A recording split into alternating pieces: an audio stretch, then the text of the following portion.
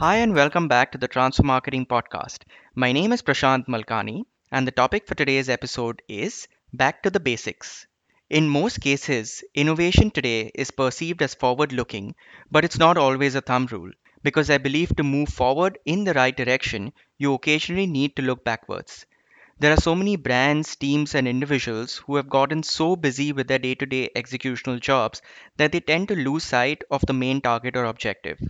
To help me delve further into this topic, I have a very special guest with me today, Elkana Ezekiel, who is currently an adjunct professor of marketing at IMT Ghaziabad, has previously and very successfully managed marketing for a few FMCG brands in India, mainly Johnson& and Johnson, and has also been the CMO at Samsung Electronics.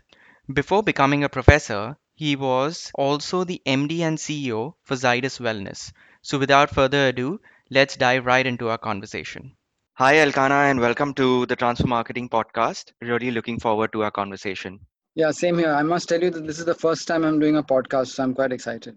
Sure. And let's dive right in. Since you have seen, the best part of both worlds by, being a professor now and a CMO in the past, do you see students more closer to marketing concepts and strategies now and less when they start drifting to more, executional jobs through their career till they actually reach a position where they're getting paid to think about, marketing strategies and concepts?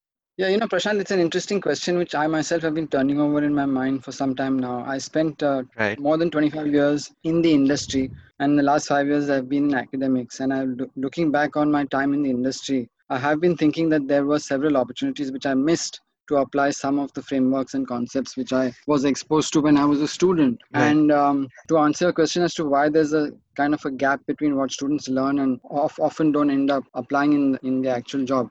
I Right. think one thing is that students tend to be skeptical and they often doubt the application value of the theory. So many students come to the business school with a fairly limited amount of work experience, maybe 2 to 3 years at the entry level, and they Right. don't always see these concepts actually being used. So there is a certain amount of skepticism. And if you look at the reality of life, corporate executives are fighting on many fronts every day. They're scrambling to meet the month and the quarter targets, Right. but at the same time they have to keep an eye on the long term. So there are always these trade-offs that take place because you need to secure today if you want to fight another day in the long term. Great.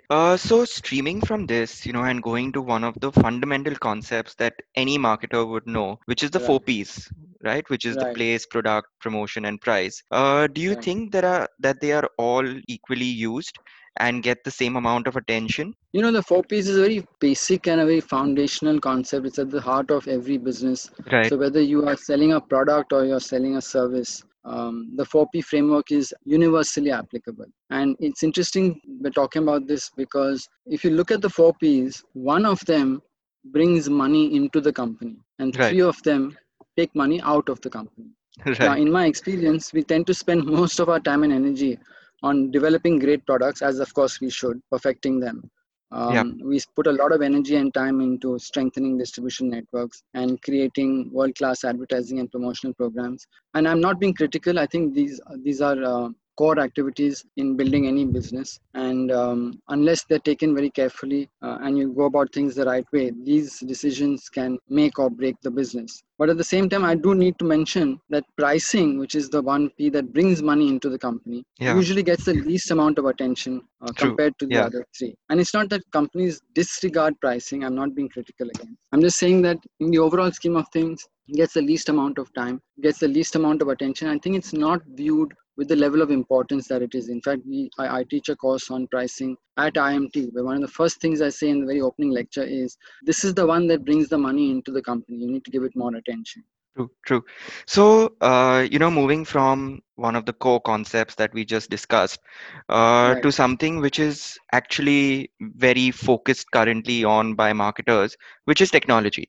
And I Right. think the biggest misconception is that technology means innovation or vice Yeah. versa. Mhm. What would you say the difference is? And does technology just mean growth, or is it a pathway to that? So, the way I see this is that if you talk to a marketing person, when you say technology today, it usually is understood as digital or online Yeah. marketing. Yeah. And I think it goes way beyond that. In fact, in the first half of my career, there was really no internet or digital media. Right. Yeah. And at that time, technology and innovation were all about innovative new products. Yeah. And there was always this search for the killer product, the breakthrough new product, which would turn the fortunes of the business completely. And I remember I had a boss who used to always push back and tell us that new products are not the only area in which you can show your creative or innovative skills. Right. When was the last time, for instance, you came up with an innovative piece of merchandising material which would stop the consumer dead in his or her tracks in the store? Yeah. And that was a fair challenge. In fact, today, even with the digital medium, there is a need within digital to continue to be creative, Yeah. because the medium itself is not the solution. It's just a communication platform. And the way you True. go about using the medium will make a material difference between success and failure. And frankly, all these areas are all pathways to growth, because every business decision that you're taking is with the intention of generating sales, improving your profits, driving your market share, strengthening your brand equity. And if none of these metrics are moving in the right direction, then you need to sit back and question why you're undertaking this initiative. Right. Yeah. No, and I completely agree with that. As you were speaking right now, the one thing that I realized is that a lot of brands have been, overemphasizing their efforts on mediums of communication, rather than Right. focusing on the strategy piece of things. Do you Right. feel like this is one of the biggest challenges that exist today in marketing teams? I think I said earlier that the digital medium is not the solution. It's another vehicle for communicating with consumers. So it's much like TV or print. And there was a time when print was the medium of choice, because Yeah. television had not penetrated into the market. Then along came TV and everyone wrote off print. And Right. TV still takes up a large proportion of the media budgets of most brands. But even TV alone is not going to solve your problems, because unless you know what you want to say and how you want to communicate with consumers, and what is your core proposition and what's your key point of differentiation, Yeah. TV alone will not solve the problem. The same is true for digital. And I think in a lot of teams today, in a lot of cases today, the ongoing assumption is that digital will be the solution, whereas there is still a need to think strategically. You still need to basically have a great idea for a product or a concept. Right. Go through the discipline of identifying the target audience, getting to the heart of their insights, and creating communication, whether it is television, print, radio, or digital. Yeah, and I think, streaming from this entire conversation that we've been having about, marketing strategy, I honestly believe that it is extremely important. And even more when, you have two or more very similar products that are currently out in the market. I think the best example for this has been Coke and Pepsi. Would you be able to share, a case which has helped a brand defeat its competition with a very similar product, largely due to its marketing strategy? Yeah, so I think the best example that comes to my mind is the brand Crocin, and Crocin is basically a pain reliever and a fever relief medicine, which Yeah. contains acetaminophen. And acetaminophen is the active ingredient. This acetaminophen active ingredient is sold by many brands. Yeah. But just think of a situation where you walk into a pharmacy with a headache, Right. and you tell the chemist that you want some medicine to relieve your headache, and he Right. gives you an unknown drug which contains the same amount of acetaminophen as Right. a normal crocin. I think you would hesitate. But Yeah. on the other hand, if the chemist were to give you a crocin, you would willingly take it and have no fears and no doubts in your mind. Right. And this isn't something that has happened automatically. For years, in the decades gone by, crocin was a prescription drug. So as I was growing up in Bombay City, Yeah. doctors used to write prescriptions for crocin. It was initially not advertised on TV, and that's how they built their trust and their credentials. Yeah. Over the years, as the brand got sold and acquired, Yeah. the new owners of the brand took it onto television, and today it's become the powerhouse that it is. Yeah. And this is an example of how a brand name can materially make a difference between a product you've never heard of and a pure commodity versus something that you can trust. Yeah. So you think probably Crocin, before they actually got into the mainstream advertising, they Right. actually reached out to their partners and, in this case being doctors, for it Right. to be more known and used over any of Yeah. the other paracetamols that are currently present in the market today. Absolutely. So the legacy of the brand is doctor prescription, and Right, it's been a long time since it moved into the OTC mainstream. So right. these last 15, 20 years of marketing support have all been on television and mass media, and Yeah, distribution has complemented all these programs and initiatives which they've pursued. So today yeah. you trust the brand, whereas if somebody gives you a strip of medicine which contains the same acetaminophen but is from an unknown entity, you will have a lot of hesitation, and this is where marketing makes a difference. Sure, sure. And I feel like, brands like you just mentioned right now, I think if a product is known by most basis the brand, I think the marketing team or the brand has done a great effort. For example, Xerox, no one Correct. today goes to a shop and asks, "Can I get a copy?" People refer to Right. it as Xerox, and the same thing I think, Right. goes with Crocin. No one goes to a chemist and asks for paracetamol, at True. least in most cases. People just ask for Crocin. And there are a few other brands that have achieved this. And streaming from that, and going to or moving to my last segment of this episode, is one of those brands that people don't refer to as a product but call it as the brand name, is something which you have worked very closely with, which Mhm. is Johnson and Johnson's baby products. uh, I'm so I'm I'm already smiling.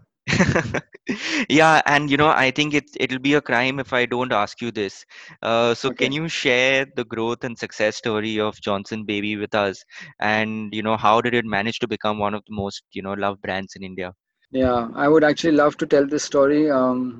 Though many people before me and many people after me have been involved in building the brand. Yeah, So it's interesting because the brand Johnson's Baby is completely synonymous with baby care and motherhood in a way that very few brands can actually claim to be. This success has come and been built on several pillars, starting obviously with the products, which are really designed to suit the needs of a baby's delicate skin and hair. In fact, all the formulations and all the products are actually clinically tested and proven to be mild and gentle for use yeah, even on newborn babies. And you kind of expect this from any baby care brand because that's the territory and that's what is the lay of the land. But to me, what has distinguished Johnson's Baby from all others is this incredible, deep emotional connection which the brand has forged with moms everywhere it's gone.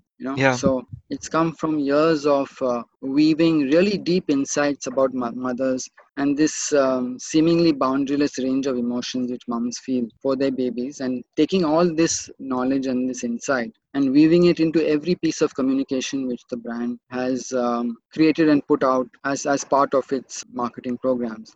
So whether you're watching a TV spot or you're viewing a brand video on the internet, that emotional connection is very deep and timeless. And in fact, the greatest compliment that people pay to a brand is they say that the smell of a freshly bathed baby is the smell of Johnson's Baby. yeah, You know, so it's a combination of great products, talking the language of the consumer, getting into the heart and mind of your target audience, and completely being in sync with their emotions. And I yeah. think that's the genesis of the brand. And whatever people may say about the brand, eventually it evokes very strong emotions. And moms are coming at it from that place which they often cannot put to words, but they just tear up when the name Johnson's Baby is mentioned. True. So You know, it's a very rare asset, I would say, and one of the few in the world which evokes so much emotion.